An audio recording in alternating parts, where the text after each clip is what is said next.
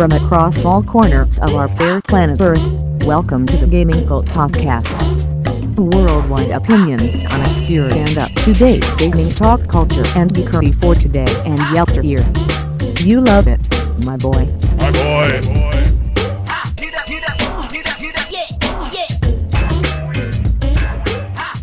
Hello everybody and welcome to episode 3 of the Gaming Cult Podcast. I am your host Jake from sunny Sydney, Australia.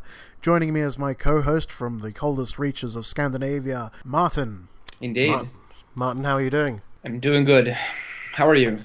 Excellent. And you know, I've got to say before we start, or right at the start of the show, a big thank you to all our subscribers so far. The podcast seems to have really picked up since we got legit on iTunes. Indeed. We're very happy about that, and thank you to all our new subscribers. I hope you'll stick around for many musings on cult games for you and me. Martin, so what's been going on, man? How have you been? Yeah, I've been pretty good. Been a bit hectic as of late, but I've tried to try to dedicate most of my free time in playing games, namely Zelda Skyward Sword, actually. I'm trying to finish that game. Oh, you're sort of at the tail end of it, are you?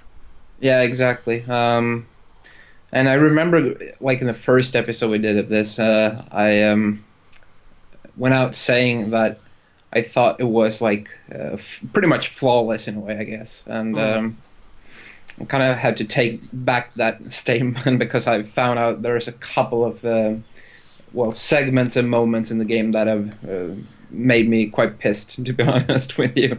Really? So no longer the third best Zelda game ever? It is still.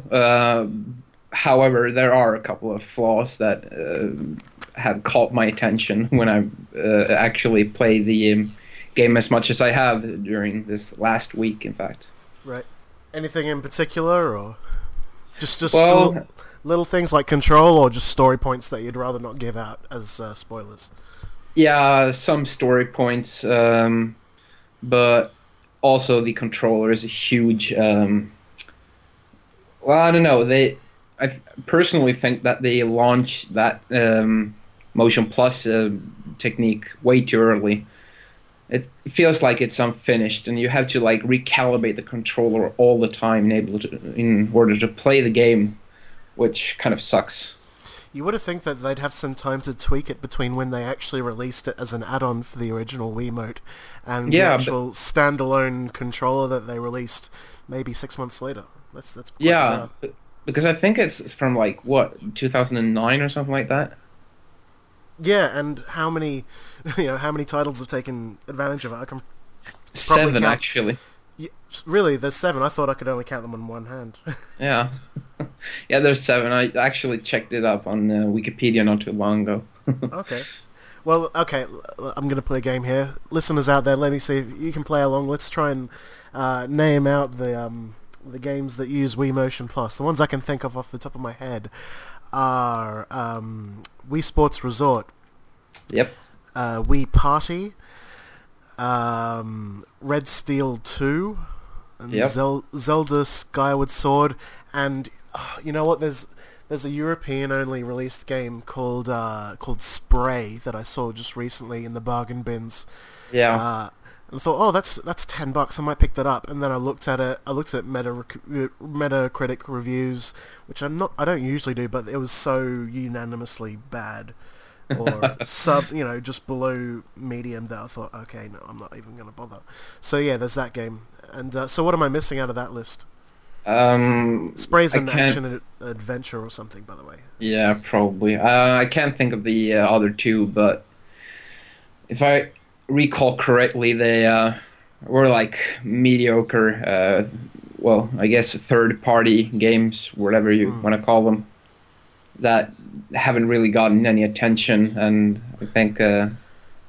Chicken Shoot Deluxe? Yeah, something like that, Chicken Mania? Yeah. Chacken? That's like the shoot 'em up version of Chicken Shoot. Yeah. They just call it Chacken. So I've gotten some rather lovely things lately. Yesterday to my door, I finally got, for the first time in about 5 years, a Dreamcast. Excellent. Yeah, no, it's about bloody time. Yeah. Feels good to have a Dreamcast again. Feels good, man. Yeah. It just came loose with a controller, but it's been refurbished, cleaned up with a new laser put in, and That's nice. new internal ribbons and everything, or whatever you call them. And yeah, usually getting all those parts, buying them and getting someone to fit them if you can't do it yourself, that ends up costing you about $60. Yeah. But I got the Dreamcast totally refurbished and everything to my door for about just over $100, I think. So it's a little bit more than I was willing to spend, but it's better than spending $60 on a secondhand console that has a laser that's gonna conk out after about a year. Probably. Yeah, exactly. Probably die after a year or so. Yeah, exactly. Yeah, I remember checking out like lasers for the Dreamcast at some point because I noticed that my laser is getting a bit lazy.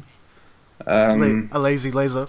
Yeah, exactly. And if I recall correctly, they were quite expensive. So I think you got yourself a pretty good deal there. Yeah, I hope so. I remember. Actually, I remember the last Dreamcast I had from... Oh, God. Honestly, it's probably been about 6 years since I've had a Dreamcast. Yeah. And the last one, occasionally the laser would sort of time out, so to say. It would do its dance and it would go... Oh, yeah. Yeah, as anyone who owns a Dreamcast will know, that it has the loudest internals of... any console. Any console that I can think of. Maybe the original Xbox getting close to it, but Yeah, and even this slim one actually is a bit loud too, but the Dreamcast tops it. I mean, it's... I have to say though, to me, aesthetically, it is the sexiest looking console. It wins that award, hands down. It is. With the Neo Geo AES in a close second in my books. Of course. Just the contours and everything about it. It's weight for its small size, and it's everything about it is just, it's a perfect looking console to me. Yeah, and I'm still kind of impressed how they were able to get everything into that small box. All in all, I mean, it's a powerhouse, and it was way before its time even. Oh, absolutely. I remember seeing tech demos for it in stores back in 1998 or early 99 or something, and just being blown away, like, wow, look how fast it is. That's the thing. That's the feeling that you get from Sega games in general, but especially with the Dreamcast. Yeah. Is just the constant, 60 frames per second frame rate, and just fluidity of it all, and sort of non-realistic, but just really sort of hyper controls. That's the only way I can really describe it. You know what I mean when I'm talking about. Yeah. That Sega feeling. Definitely. So I got that one. I'm still. I had to order a VMU memory unit separately, unfortunately. So I'm waiting for that in the mail. That I was hoping that would come sort of the same day, but it didn't. But I've been sort of torturing myself with my copy of Shenmue that I got a while ago, just sort of going through the passport disc, looking at all the promotional videos, and you watch a 5-minute video of Chai explaining the QTE sequences. Yeah, I remember. When you see the soccer ball come towards you, press the X button. Yeah, exactly. It's pretty amusing. And then you have like Rio's love interest explain how the menus work. Yeah. And I think there was Somis and like Landy is in there as well. Yeah. Explain exactly. the stuff. Yeah. Kind of hilarious. You've got the American guy that runs the what is it, the hot dog stand or whatever Tom. it is. Yeah, Tom. Yeah. He's explaining to you how money works. Yeah. With and there's just some very slight undertones of racism there with how they make his mouth, how they made his mouth model move and everything, and Yeah. it's I mean, it's just stereotypical in a way. He's a black Yeah. guy, and actually, I think he's supposed to be Jamaican in the English speaking version. yeah. But But- it's funny. I was watching some beta. I was going nuts with the Shenmue videos yesterday. I was on a real Shenmue kick, and I'm ready to play that game again. I was watching all this beta footage videos that I could find on YouTube. From the And, Saturn version. Oh well, yeah, that's actually really interesting. If you Yeah, didn't it know, is. listeners, they Shenmue was in development for so long, and Yeah. it took up the stated amount of production for that Sega stated was $70 million, which is actually not the case. According to Yu Suzuki, who said in an interview last year, it was actually 47 million, which is still Yeah. a lot for that time. Oh, definitely. That was just for the first game. Yeah. But they were developing it back in the Saturn era, and that was a notoriously hard system Console to program for. to program for. I mean, to this day, to my knowledge, there still doesn't exist an emulator for the Sega Saturn. Exactly. But yeah, if you look on YouTube, guys and girls, you'll find some rare sort of beta footage on of the Saturn version of Shenmue that obviously never made it, and it looks, it's got a real sort of Virtua Fighter look to it. Definitely. But And it's amazing. You could really tell they were pushing that system to its absolute limit Oh yeah, definitely. of what it was capable to do. It would have been interesting to actually get your hands on a playable beta version of that game.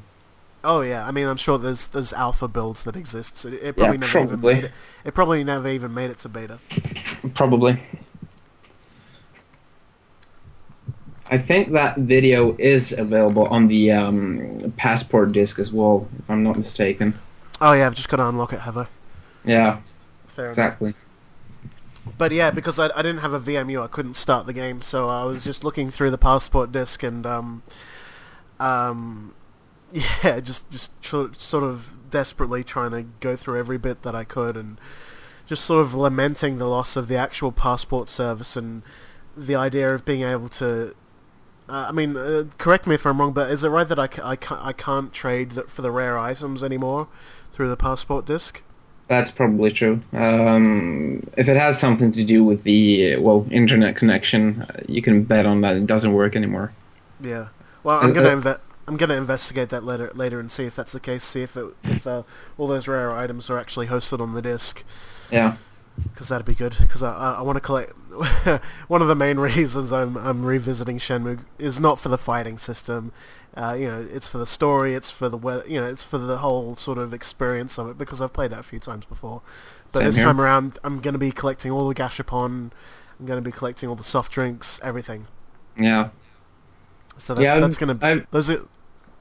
Sorry, Martin. Go ahead. yeah, I've revisited Yokosuka a couple of times since I finished that game for the first time back in like 2004, I think. And I mean, even to this day, I still hold it as one of the best games ever made.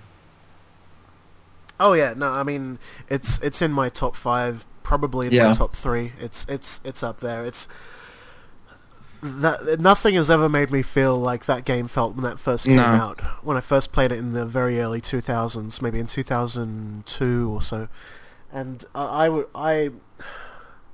trying to think. I think I was unemployed at the time, and I would play that game for about 12 hours at a time, and then I'd sort of walk out of the house I would be living in, and my brain would be still in Shenmue mode, and I'd feel like, and this was in sort of grimy East London at the time, I'd feel like I was I'd feel like I was still in the game, like my whole being had sort of melded to the play mechanics and everything, and just just the Even the QTE the events. ambiance. No, that's the thing. Get hit by car. Press X to not get hit by car. Yeah, exactly. I'm still here today, people. So obviously that wasn't the case. So that's good. Exactly. But no, I'm looking forward to playing that game again, and I'm gonna get all those Gashpon. So let's do Yeah. it. Yeah, I'm actually currently trying to get through the Japanese version of the first game. Slowly progressing forward. Now, Mostly. is that the most- USA version or is that the No. original? Nah, this is the original one. Right. The And reason what I mean by that is, there was a release in Japan called Shenmue USA. Yep. Now, can you tell the listeners what that particular release is about? Because I'm sure you'll know about that one more than I will, actually. Probably. Yeah, it was some kind of I guess you could call it a, I don't know, It was a subbed version, wasn't it? well, yeah, it was actually considered as like an international version, as like the Final Fantasy series, you know. Square Enix put out always an international version of each Final Fantasy game where they In have Japan. the exactly, where they have the English voiceovers with Japanese text and usually a couple of bonuses and whatnot. And Sega decided to do the same thing with the first Shenmue game. However, it wasn't received very well in Japan, as far as I know, and I think only about 10,000 copies were actually distributed, and the rest I have no idea what happened to. Wow. So Yeah. it's quite rare then. Well, not really, but it is quite expensive. I don't think there's a huge demand for it. So, yeah. Right. I might actually pick that up one day. 'Cause, Yeah, same here. To be honest, as usually as a personal rule of thumb, I usually prefer the Japanese voice actors. Yeah, As long as I have some English subs to go with it, then I'm all good. yeah. Because my But- Japanese isn't that great. But yeah, like I said, the Shenmue USA is the exact opposite of that. It's the English voiceovers with Japanese text. Oh, really? Yeah, Oh, okay. See, there shows what I know. Well, Yeah. okay, I can see why that sold poorly then. yeah, exactly. I don't think they were too keen on the English voice casting, and let's not forget that the games didn't sell that very well in either U.S., Europe, or Japan. Well, not in the ways of to actually recoup their costs. No. Exactly, I exactly. don't think they ever could have. I think I've read somewhere that every Dreamcast owner would have had to have bought 2 copies for them to Yeah. have made a profit on Shenmue.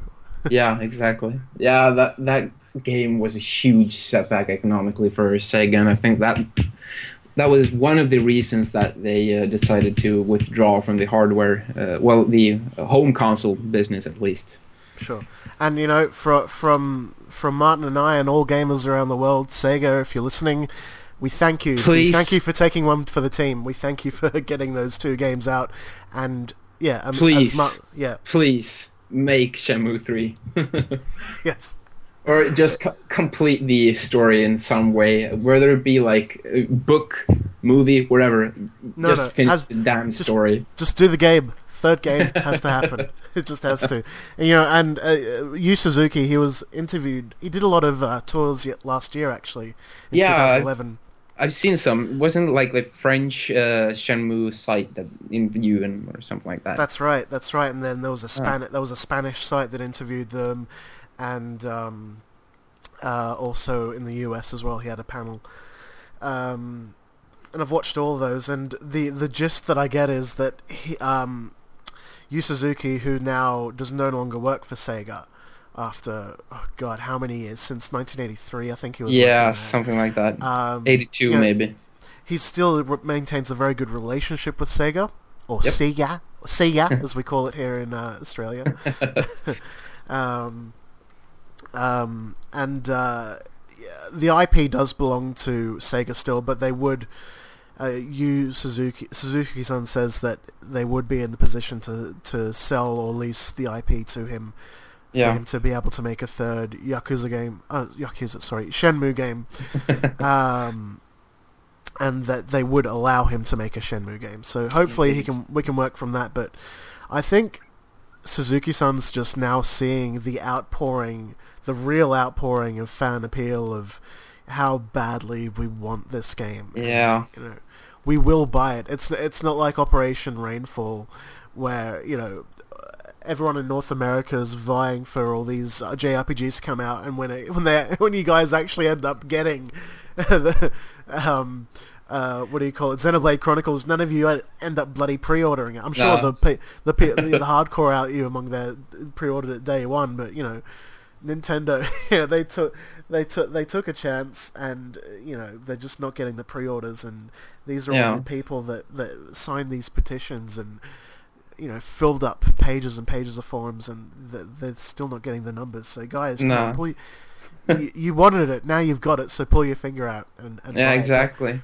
Shenmue, I think there will be a scale of such, it will sell. It just will sell. It'll sell as much as a Yakuza game, I reckon. Yeah, most likely. And if it doesn't, I'll definitely buy a couple of copies just to show my support to Yu Suzuki and his works. Absolutely. I mean, what's that? You're bringing out a collector's edition, a special edition, and a regular edition? Take my money, please, Sega. Yeah. Shut up and take my money. Oh man, yeah, I still need to work on my Shenmue collection. I'm still missing the Shenmue USA, as we talked about earlier. How much does that usually run for? I can't remember, but I think around like 60, 70, 80 US dollars. That's doable. Yeah, it's okay. I mean, but compared to what the standard Japanese version usually sells for, then it's quite expensive, I think. Yeah, I imagine there's quite a lot of copies of the original Japanese version floating about, and you can get them quite cheap. Definitely. So you were saying before, Martin, you were playing the Japanese version with Shenmue. Yeah. How's that going? Like I said, it's progressing forward, but slowly. It's partly because of the language barrier. Piku piku piku desu ka? Yeah, exactly. Yeah. But yeah, it's. I mean, the game's not really directed to a what do you call it, like a child audience per se. More like a, I don't know, adolescent, adult audience. Sure. Well, no, it's an all ages game, I reckon. Yeah, it might be. Yeah, but still, it's quite heavy in kanji, and sure, they talk a lot, but like I mentioned in an earlier episode, my. Oh, you're just talking calligraphy-wise. Yeah, exactly. Okay. No, but my Japanese is far from being fluent. I understand segments and some sentences, so yeah, I can like figure out what's going on, what they're saying, but not all of it, obviously. But however, and I know I've discussed this with you before, and that's. Surely you remember the what they call, like, the soda machines, you know? Yes, absolutely. In Shenmue. Yeah, and you probably know as well that in the Japanese version they actually obtained the license from Coca-Cola Company to have the products in that game. Oh my god! So that's where all the production costs were going into product licensing. Yeah, exactly. Out of those 47 million, about 40 million went into Coca-Cola Company. Yeah, so badly did they want the realism that they had to have Coca-Cola, they had to have Calpis, they had to have everything, you know. Yeah. So yeah, those vending machines, there are actually cans of Fanta and Coca-Cola in them in the Japanese version, whereas, as you know, in the English versions, there's some knockoff product called, like, what do you call it? Oh, really? Yeah, I don't remember the name of the well, the made up maker of the cola, but it's some Buzz obscure Cola. name. Yeah, something like that. The Catholic Church is making some changes. Yeah. Buzz Cola. So Shenmue. Soon I will have you again, and as soon as the VMU comes in the mail, I'll be playing that. I'll be getting amongst it. I won't be hearing from you from next 2 weeks, I reckon. Yes. Yeah, that's right. Well, I might as well talk about some pickups here while we're still on the subject of what we're playing and so on. Well, actually, no, Martin, please, go first, because I know your list won't be as long as mine at the moment. I doubt it, actually. Yeah. What else have you been playing lately? And pickups as well. Pickups, please, tell the people. Well, as far as pickups goes, I haven't picked up anything since last time, sadly enough.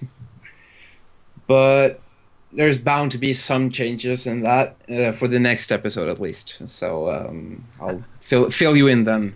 Gotta get into those start of year sales. Yeah, exactly. Like we said last episode, people, retailers are just getting rid of DS games. They're getting rid of PS2 games, Wii games. They just selling everything off super cheap. It's awesome. Yep. But as far as like what I've been playing lately, I've actually revisited WarioWare for the Game Boy Advance. Oh, awesome! Yeah. That's a great game. That's the first and possibly best in the series of WarioWare games. That's true, and actually the first Game Boy Advance game that I ever bought, along with the console when that was released. I think that was also the same for me. But yeah, I downloaded it for the from the whatever it's called, like the Nintendo eShop or whatever, with the ambassador certificate. I got that too. It's funny. Yeah. I've been replaying through that as well just recently. I just finished it. Oh, well, there you go. Yeah. Yeah. So Skyward Sword and WarioWare. That's what I've been playing lately. Have you been rimming lately? Well, not that much. Not as much as I would have liked to, but that sounded so wrong. Backed you into a corner. I win. Yeah. 0.1 for Sydney. Yep.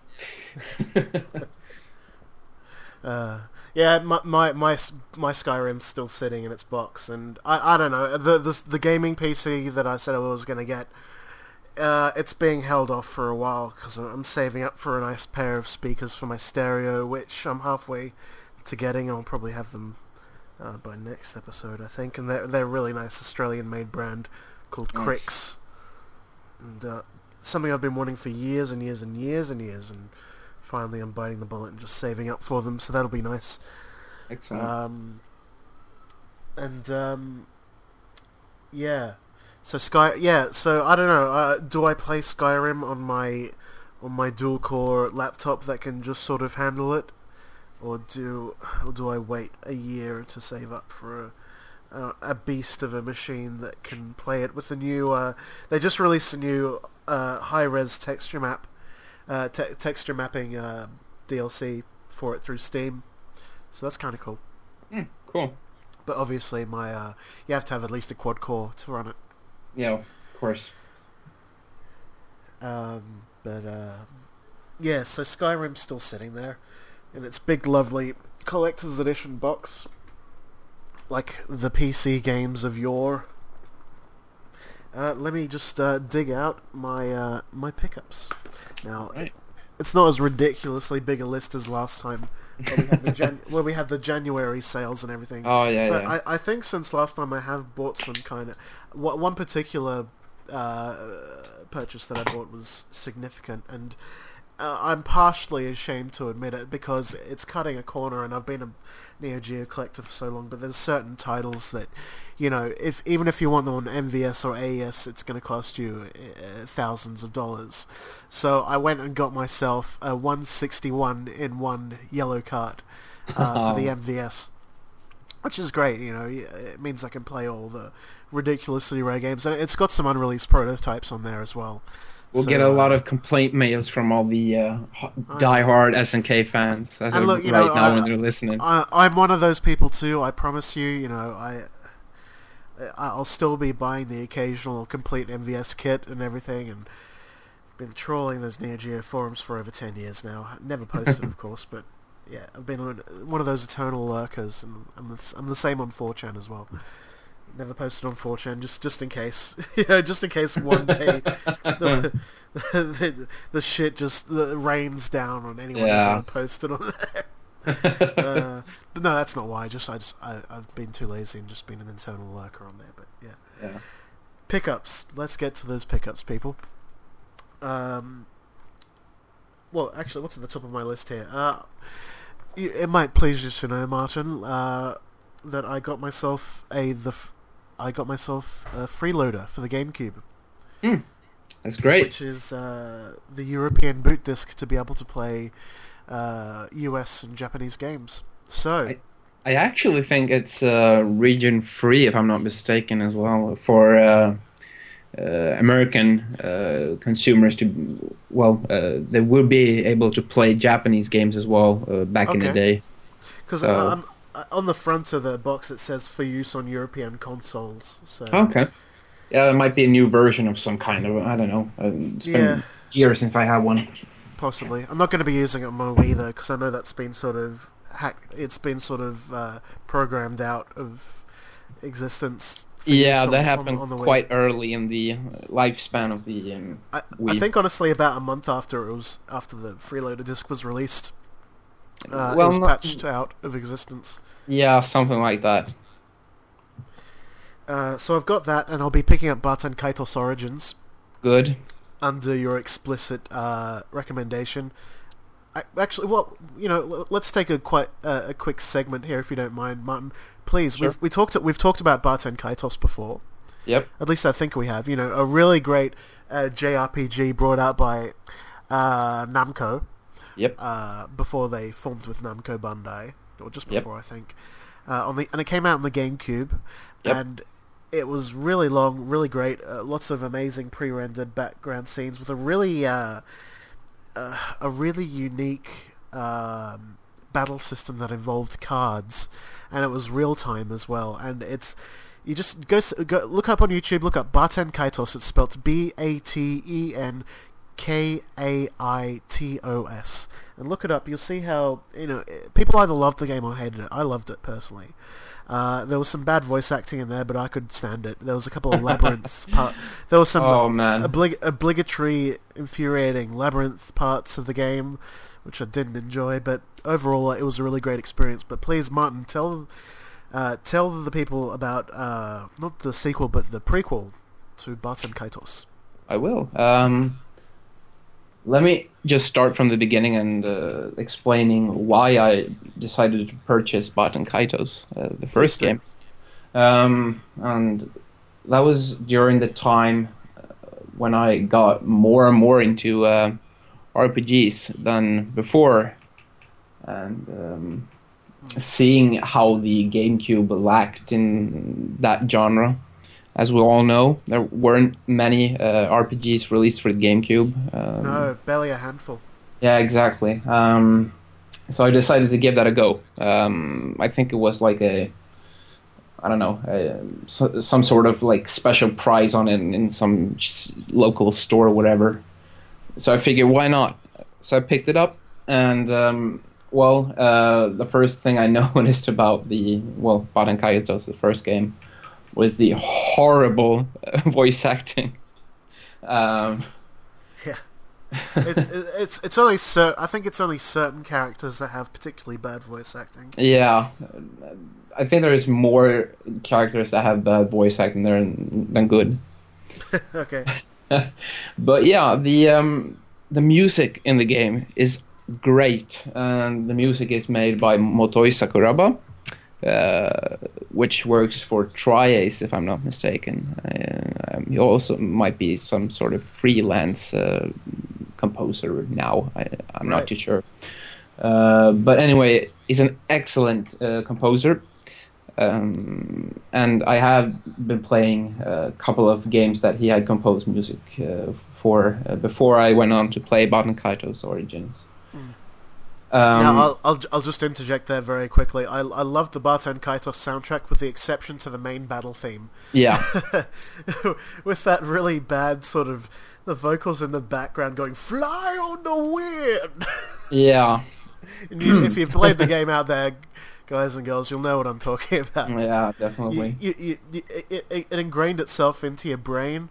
Mm-hmm. But you still put up with it. It's like the Persona 3 portable soundtrack when you go back to your house, and you've got that the main theme that plays there with the really bad rap in the background going so dance while I put you in the trance. Yeah. With someone rapping with a very loose hold on the English language, let's say. Oh. As I was saying, however, well, to conclude my story about the first game, I thought it was a good game. The story is really good, but I think the game was a bit slow.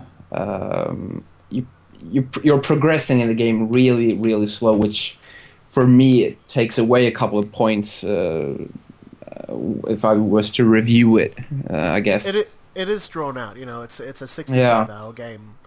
Yeah. I mean, I enjoyed it just because of the lushness of the pre-rendered backgrounds and music and everything, and it just had a great sort of ambience to it that I really appreciated, that I could really get lost in.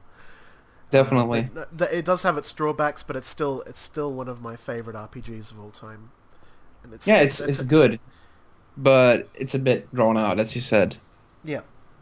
But like I said, the story in the game is just great, and that's pretty much what kept me playing the game until I actually managed to beat the game. So, of course, it shouldn't come as a surprise as why I picked up the second one, or the prequel, which is Baten Kaitos Origins. And I'm not sure if I've praised the game in like previous podcasts or whatever, but that is the best RPG for the GameCube, period. And it never actually came out in PAL territories. It never came out in Europe, never came out in South America, never came out in Australia or New Zealand. Nope, that's correct. It came out in Japan, and it came out in North America, and that was it. Yeah, I think just about like 2 or 3 months before the Wii was launched, even in the States, that game was released. So it was a really late game in the lifespan of the GameCube. One of the last, I think. Yeah, one of the last ones. And along with Chibi Robo and a few other titles, yeah. Yeah, Twilight Princess as well. Yeah. Which is why the game, well, one of the many reasons why the game failed, sales-wise, I think. But, however, the game is just excellent. It's pretty much flawless, in my opinion. The music's better than the first game. The story is even much better than the first game, and you actually feel like you get some kind of connection with the characters. They feel more alive than in the first Baten Kaitos game. And the story goes from being, well, kind of cheery to really moody and dark and like so on and so forth, back and forth, you know. Yeah. So yeah, obviously I won't go into like any details regarding the story because then it would spoil the. What's the basic gist of it? Well, the basic gist. Like you'd read on a blurb on the back of the game or something. Yeah. Because obviously it's not a game that a lot of people have heard of. No, probably not. Or at least bother to check out, because I've been wanting to buy it since it came out, but it was just a matter of importing the boot disc and then importing the game, which was expensive back then when it came out. Of course. But now it's just it's very cheap. They're pretty much handing it out for free right now. I think, just trying to get rid of the dead stock all the retailers are having on eBay, of course. Um, but yeah, like I said, it's a prequel to Baten Kaitos. So you pretty much get to see everything that happened before Baten Kaitos. Because as you know, you pretty much get thrown into the game, the first one. Yeah, absolutely, very much so. Yeah, and you get some answers in Baten Kaitos Origins. What really had happened before the first game, and as far as I know, they hired like really talented voice actors for the English speaking version. Well, the dub. T.C. Carson being one of them, the guy that makes the voice for Kratos in God of War. Wow. He's one of the main characters in the game, and along with there's probably a list out there where they list all the voice actors in the game because there's a lot of speaking in the game, like with real voices, of course, not just text. Yeah. Which probably took up much data on the disc. So, well, it was probably the localizing of that game that took so long that by the time they were finished with it, they went, oh, okay, so we're at the end of the life cycle of the GameCube now. We didn't time that quite well. Oh well, let's just put it out anyway because it'd be a lot of wasted resources if we didn't. So it's probably another it's a Shenmue 2 kind of somewhat situation. I think it was exactly. I think it was released in Japan. And Shenmue 2 didn't even come out in North America. No, well on Xbox, on the Dreamcast. Yeah, not on the Dreamcast. Yeah, exactly. But yeah, I think the Baten Kaitos Origins was released in Japan in like early 2006, whereas it was released in late 2006 in the US. So I think they couldn't keep up with the time schedule or whatever. Sure. Well, there's a lot of work and effort that goes into localizing the game. Yeah, and especially that game actually. I don't know. You'll have to play for yourself to know what I'm talking about. I guess it's really well made in all aspects. Absolutely. Well, I'm certainly going to prioritize it, and I think I'm probably going to play it within a year. I think. Yeah, that's good. That's what I'm aiming for. With everything that I have to play, I'm going to try and play Baten Kaitos Origins within a year. Yeah. Oh, and I need to make you aware of this as well as all the listeners out there who, for some reason, decide to pick this game up based on my explaining of the game. There's a bug in the game, a glitch. Oh. And and it's like when you change, it's a two disc-based game, as the first one. Sure.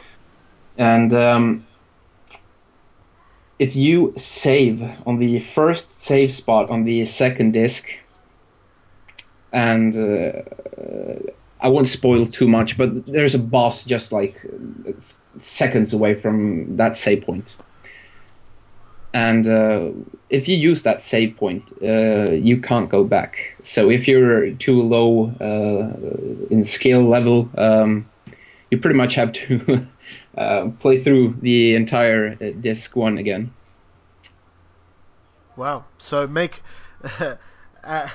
as Al Lowe back in the Sierra days would say, and we have to dedicate a show to Sierra at some time. Save now and save often.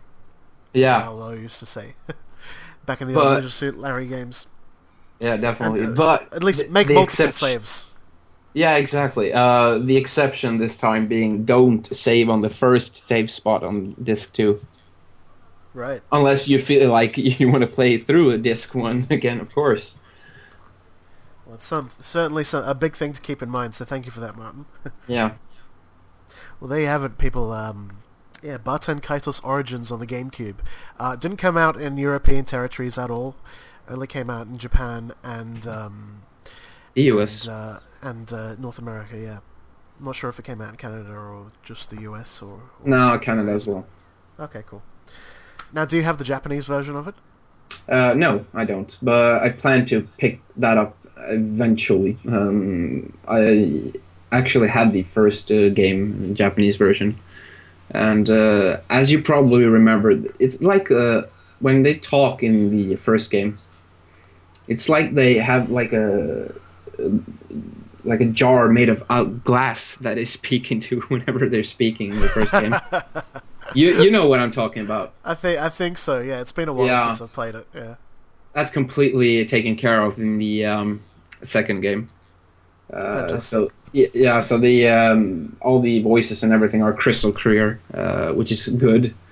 But in the Japanese version of the first game, that is present as well. The talking into the jar made out of glass thing. I don't know what purpose it's supposed to fill through a toilet roll tube. Yeah, exactly. Does it sound like I'm on old-time radio? So, on that note, now that I have this boot disc, listeners out there, or Martin, maybe if you could name a couple now, if there are any Japanese exclusive GameCube titles that weren't ported over that I should be aware of for my collection, please email us, gamingcultspodcast@gmail.com. That's gamingcultspodcast@gmail.com. And now we also have a Facebook page that you can like to us on and talk with us on that. And just look up on Gaming Cult Podcast on Facebook, and you can like us and so on. And share our page around, share our iTunes link around. We're all legit now, so please, if you dig the podcast, please share it around. And we're we have to say a big thank you to everyone out there who has subscribed so far and have been spreading the word about our podcast, and we're surprised with how popular it's become so quickly. So thank you for that. Now, back to the important issue here, my pickups. So, what did I get to so far? Oh yeah, the boot disc for the GameCube. Yeah. Big fucking whoop. Let's move on. I used to have this title. It's Mercury Meltdown Revolution on the Wii, and it's a really great puzzle game where you play a sort of a fluid ball of mercury, and you're moving around these mazes, and it controls really uniquely, and it's a European-made game. It's made by Ignition Entertainment, I think. Either that or it's produced by them from the UK. So yeah, it's a UK-made game. So there you go. A really great game on the Wii. It's something you could probably pick up for €5 or €5 or whatever. Definitely recommend it. I got given as a very belated Xmas present from my brother. I got Kirby's Adventure Wii, which I've been wanting to add to my collection because it's a game that came out here and. With a very low print run. There is an Australian print of it, but it comes with a European and European manual and disc. Actually, no, sorry. There's an Australian manual, but they use a European disc, which they often do with games that have a lower print run. They'll sort of just bring discs over from Europe. But, definitely, and let me fill in there real quick. Speaking of low print runs, Tales of the Abyss for the Nintendo 3DS. Yeah, that's all I have to say. Yep. you guys that are into the RPGs and especially the Tales of series will know what I'm talking about when I say that. Yeah. a game to be able to come out and then a week later be selling for twice its value on eBay. Yeah, if not even thrice. Yeah. Which shows that some people out there that just aren't getting out into their shops and just hunting around. And we didn't get an Australian print of that, but we got basically a bunch of European copies shipped over with an Australian rating sticker slapped over it. That's really cheap. Yeah. Well, it's what happens in Australia and New Zealand a lot of the time, because they just don't have the resources to make an Australian print of it. Yeah. But I did pick that up when it came out, and I've heard that Namco Bandai are actually in the European office. They are actually bringing out a second print run of it. Yeah, so I've heard. Have you managed to pick it up so far yet? Not yet. Seeing as I haven't picked anything up, I mean it's. I should have picked that up until next time, however, and I can give you my opinions on that game then. Very good. So yeah, Kirby's Adventure Wii, really looking forward to playing this. Now, there's a bit of a story behind this game. I first saw footage for this game maybe back in 2001 or 2000. You and me both. 2001 or 2002. Now, this game was originally it was being developed for the GameCube, and it got shelved. You know, I remember seeing E3 footage of it way back in the day, and it got shelved. And yes, it is that game. This game is Kirby's Adventure Wii was the original Kirby game that was being developed for the GameCube.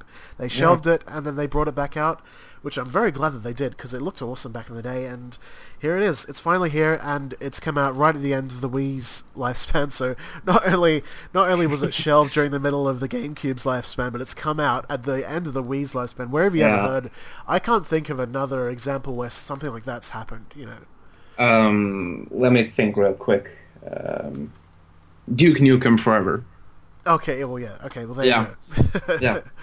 Yeah, but that's over several console generations. Yeah, and the final result ended up being complete crap as well. So well, that's arguable. It's for what it was. I think I'm still glad that it came out, but yeah, sure. Actually, let's move on. Let's not talk about. Yeah, we're not Duke Nukem Forever haters, but yeah, let's just move on. Yeah, because that's just a can of worms that's been opened up and closed back in Pandora's box. Does not need to be brought back out again for discussion. Exactly. Really. Kirby's Adventure Wii, awesome. Yeah. Moving on. Pick it up if you can, because it's a hard game to find, and it's going to be one of those games that retains its value if you are a collector. And I'm sure it's a very good game to play as well. I picked up Forbidden Siren 2 on the PS2, which is a survival horror game. I know nothing about the Forbidden Siren games and what other name they go by in Japan or Europe or North America. But is that the horror game where you use the camera? No, that's Project Zero. Ah, that's right. Yeah. Never mind then. Yeah. No, this one I'm not sure. I can see a girl holding a flashlight, so... Oh, let me read the blurb. From the island of darkness, a siren calls. A group of strangers are approaching the mysterious Japanese island of Yamijima. When a okay, never mind. When a blood-red tsunami pitches their boat into the waves. Whoa! Did it actually say "whoa" on the? No. Oh, okay. No, it didn't. Those that survived the storm may soon wish they hadn't. 29 years ago, the inhabitants of Yamijima vanished during a blackout, leaving the island of darkness guarded by creatures of the netherworld. Each survivor is unwittingly entwined in the island's gruesome past and must now defend themselves with any weapon they can find. To stay alive, they must also learn to sight jack. That's in quotes, a unique ability to see through the eyes of others, including the enemy, thus foreseeing the unspeakable horrors that lie in store for them. So that's interesting. That reminds me of that GameCube game that came out where you could jack into the minds of others. Eternal Darkness. No, not Eternal Darkness. It's a different game. I can't remember. Oh, Geist. Yeah, Geist. That's it. Yeah. So there's that, but it's more of a survival horror, so I'll give that a go at some point for the PS2, Forbidden Siren 2. Now, this was something I've been trying to hunt around for lately, and I'm glad that I've finally stumbled upon it. They're actually... that is the game Ghost Trick, Phantom Detective for the DS. Now, I thought there wasn't an Australian print for this, but there actually was. It was just very, very, very limited, maybe a couple of thousand copies. And so I managed to pick up a copy of that, and it's supposed to be one of the best games on the DS within its later lifespan. And once I get around to that, I'll let you know what it's like, but it looks very, very unique. I picked up Phoenix Wright Ace Attorney Justice for All, which I believe is the second game in the series. It is. Currently collecting those, so I was glad to find that. The Phoenix Wright games are becoming some of the rarest, or the Ace Attorney games are becoming some of the rarest to find for European territories at the moment. For the DS. So I'm trying to pick those up now before they become stupid price. And I do love the Ace Attorney series of games. Oh yeah, me too. I can't remember if I covered this last time, but I'm trying to collect all the Mario and Luigi games for the DS, which are the handheld series that started in the Game Boy Advance of Mario RPGs. That's right. And they're really great. They're developed by a whole different team, Alpha Dream. Yep. And they're really fantastic games. They're quite funny. They involve Mario and Luigi speaking a lot of gibberish all the time, which is it appeals to my sense of humor. But yeah, I picked up Mario and Luigi Partners in Time, which I used to have, and now I have again. It's become quite a hard game to track down. I now have all the games in the series, so I'm quite happy about that. I just need. Well, I have a loose copy of Mario and Luigi Superstar Saga on the GB. I'd like to find a complete version at some point, but it proves quite tricky and costly to do so. On a whim, because it was very cheap, I picked up Atelier Rorona, The Alchemist of Ireland, on the PS3. Now that's it's a crafting RPG developed by, or at least released by NIS America to all regions. Now I've never played a crafting JRPG, so we'll see what it's like. It seems to be quite unique. It's very text based, or at least very there's a lot of talking going on. But it's going to be a game that will appeal to my weird sense of aesthetic taste, or I'm either going to hate it. So let's see what it's like. I hear that Atelier Totori is better out of the two than your one, but yeah, NIS they bring out very specific types of JRPGs that don't appeal to everyone, but appeal to they're basically super niche RPGs. So yeah, this is my attempt in trying to get into NIS JRPGs. So let's find out if I like it. It was developed by Gust Incorporated, I think. That's Atelier Rorona. Now, getting to something that I'm actually playing at the moment, that is Okamiden for the DS. Now, I said in the last episode that I finally found a copy that worked, an Australian copy, amongst all the bootlegs that were out there, and I've been playing the hell out of this game, and I love it. Martin, you need to play this game, absolutely. Being the Okami fans that we are, it's a true sequel. It's set, I forget how long, maybe 20 years or 100 years in the future. No, yeah, 20 years in the future from the end of the original Okami, and it really pushes the DS's hardware limitations. And if you can, play it on a DSi XL. Because the frame rate will be better and bigger screen and just better experience, basically. DSi XLs have just gone down in price again recently. You can get them for about $130, I think. Yeah, Okamiden, fantastic. Everything about it, great.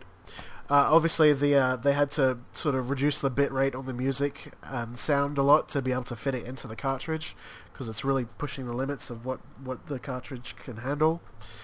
But yeah, it's amazing. You know, it's just like Okami, visiting some new locations and revisiting some old familiar locations. Very similar game to the original, which is only a good thing in my books. And on the note of Okami, I bought a bunch of I made a small shipment from cdjapan.co.jp just recently. Some Japanese artists that I'm rather fond of, but I also managed to pick up, which is now proven to be quite a rare and expensive CD, Okami Piano Arrange, which is piano arrangements of the original Okami.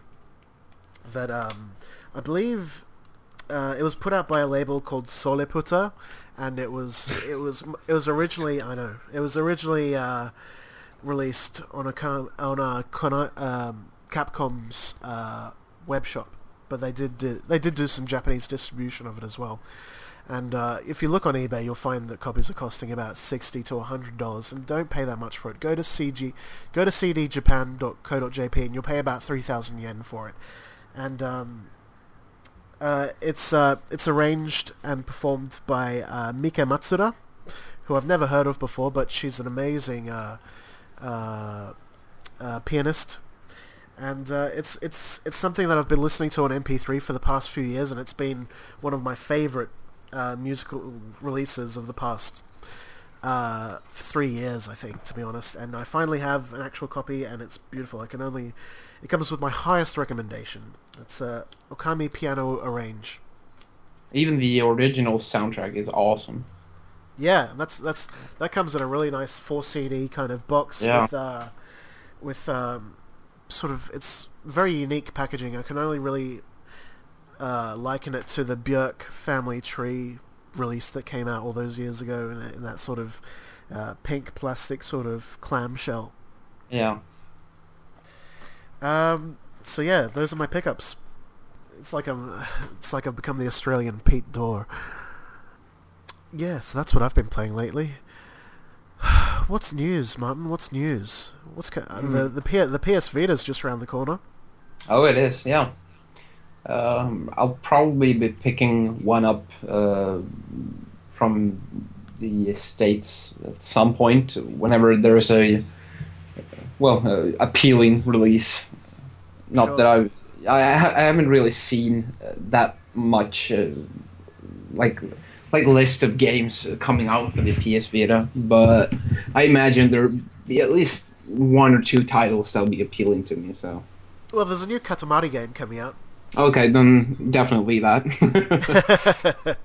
Yeah, we're big Katamari Damacy fans here. Yeah, definitely. Na, na, na, na, na, na, na, na. Katamari Damacy. Yeah, so that's coming out, and there's Persona 4 reworked for the PS Vita coming out. That's going to be one to pick up. There's the Persona Fighter, which will be excellent. And there's the Uncharted game as well. I'm a big fan of the Uncharted series. I still haven't picked up number 3 yet. That's going to be those games when I actually do pick it up, I'll set everything else aside and just play nothing but that, basically. I'm still fighting my way through Yakuza 4 at the moment. I've been going nuts with Steam lately. Actually, I've never even mentioned that I'm a big PC gamer as well, and that I go absolutely nuts on the Steam sales. As you guys remember, there was the holidays sale back in December. That every day they would have these ridiculous sales, and I picked up so much stuff. And yeah, I'm not even gonna bother to go through the list because it is literally a list of maybe 50 games that I spent almost nothing on. But that did include the ID pack, which had every ID game ever released, all the way from Commander Keen to Rage. And Wow.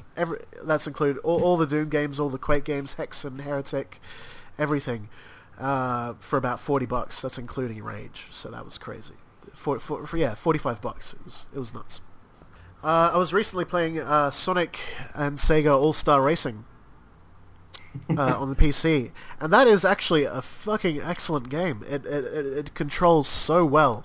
It's better than most of the Mario Karts, not including Mario Kart 64 and Mario Kart 7. In my opinion, it's fantastic. And anything that would sell it to you, Martin, the listeners out there, you can race as Ryo Hazuki. On his Yeah, I know motorcycle. that. And he has a special move where he gets on the forklift. So there's that. No, it's a great game. The levels are amazing. I recommend, because you still need to get Steam, don't you, Martin? I know people around you are pestering you to get it. Yeah, I still have yet to get Steam. That's true. Yeah, no, get Steam, get Sega All Stars Racing. I got it just recently on a sale where it was like $10. Actually, it was $25, which also included Sonic Generations, which I'll play at some point. But yeah, definitely recommend it. You should get it, and we should play it online. It's got to happen. Actually, we'll end up, once we get it rolling a bit more, we'll set up some Gaming Cult podcast game days where we all play stuff over 3DS or Steam or whatever. So yeah, look us up on Facebook, add us, talk to us on there. We'll play some games with you guys. Absolutely. But yeah, Sega All-Star Racing. It's 2 thumbs up. Now, did you read just recently? There was a lot of hype and rumors about a new Neo Geo handheld coming out. No, actually not. Really? Enlighten me. Okay. Well, just recently there was a lot of news going about that SNK Playmore would be releasing a new handheld, and there was a lot of backing and forthing. Is this existing? Is this not existing? At the point of recording, which is the 11th of February 2012, it seems to be that it's going to be a handheld that comes out with a bunch of preloaded Neo Geo games in it, which is official. It'll be an official release, which will be cool, and it comes with a mechanical joystick like the Neo Geo Pocket came with. Oh, yeah. So if that does actually happen, it's still sort of at semi-rumor stage at the moment. There's been pictures released. That would be cool, but no word as to whether it would actually involve any new game releases. Probably not. Which would be fucking awesome, if they really started releasing games on which would emulate the Neo Geo hardware on this new handheld. Sure. In that old low res sort of 24-bit. That's right. 24-bit bitches. What else have I been playing? I've been playing Jamestown, which is like a bullet hell shoot 'em up on the PC. With a story, would you believe? It's an indie game. I can't remember who it's developed by, actually. But yeah, Jamestown. It's fantastic. High recommendations on Jamestown. I think it was just developed by one guy. Wow. Yeah. Been playing a bit of Commander Keen. You gotta love the Commander Keen. Oh, Peggle. I'm still addicted to Peggle. Have you ever played Peggle, Martin? No, I haven't. But I know what it is. Yeah, just get Peggle. Just give it a go. If you're thinking, it's just going to be one of those casual games, just try it out, because it's the most addictive thing I've played since Puzzle Bobble. Well, Martin, that brings us to the end of the Gaming Cult podcast this time around. Yes. It's been lovely to have your company as always. Thank you. And very formal. Yes, indeed. Yes. I approve. Well, if you'd like to get in contact with us, you certainly can through the Gaming Cult Podcast, gamingcultpodcast@gmail.com, or you can subscribe to us on iTunes. We have a blogspot. Look us up on Google. Add us on Facebook, Gaming Cult Podcast. Until then, I've been Jake from the Bitchface Rex Games show on YouTube. And I've been Martin from the Nightshade Wine channel on YouTube. Until next time, see you then. Bye.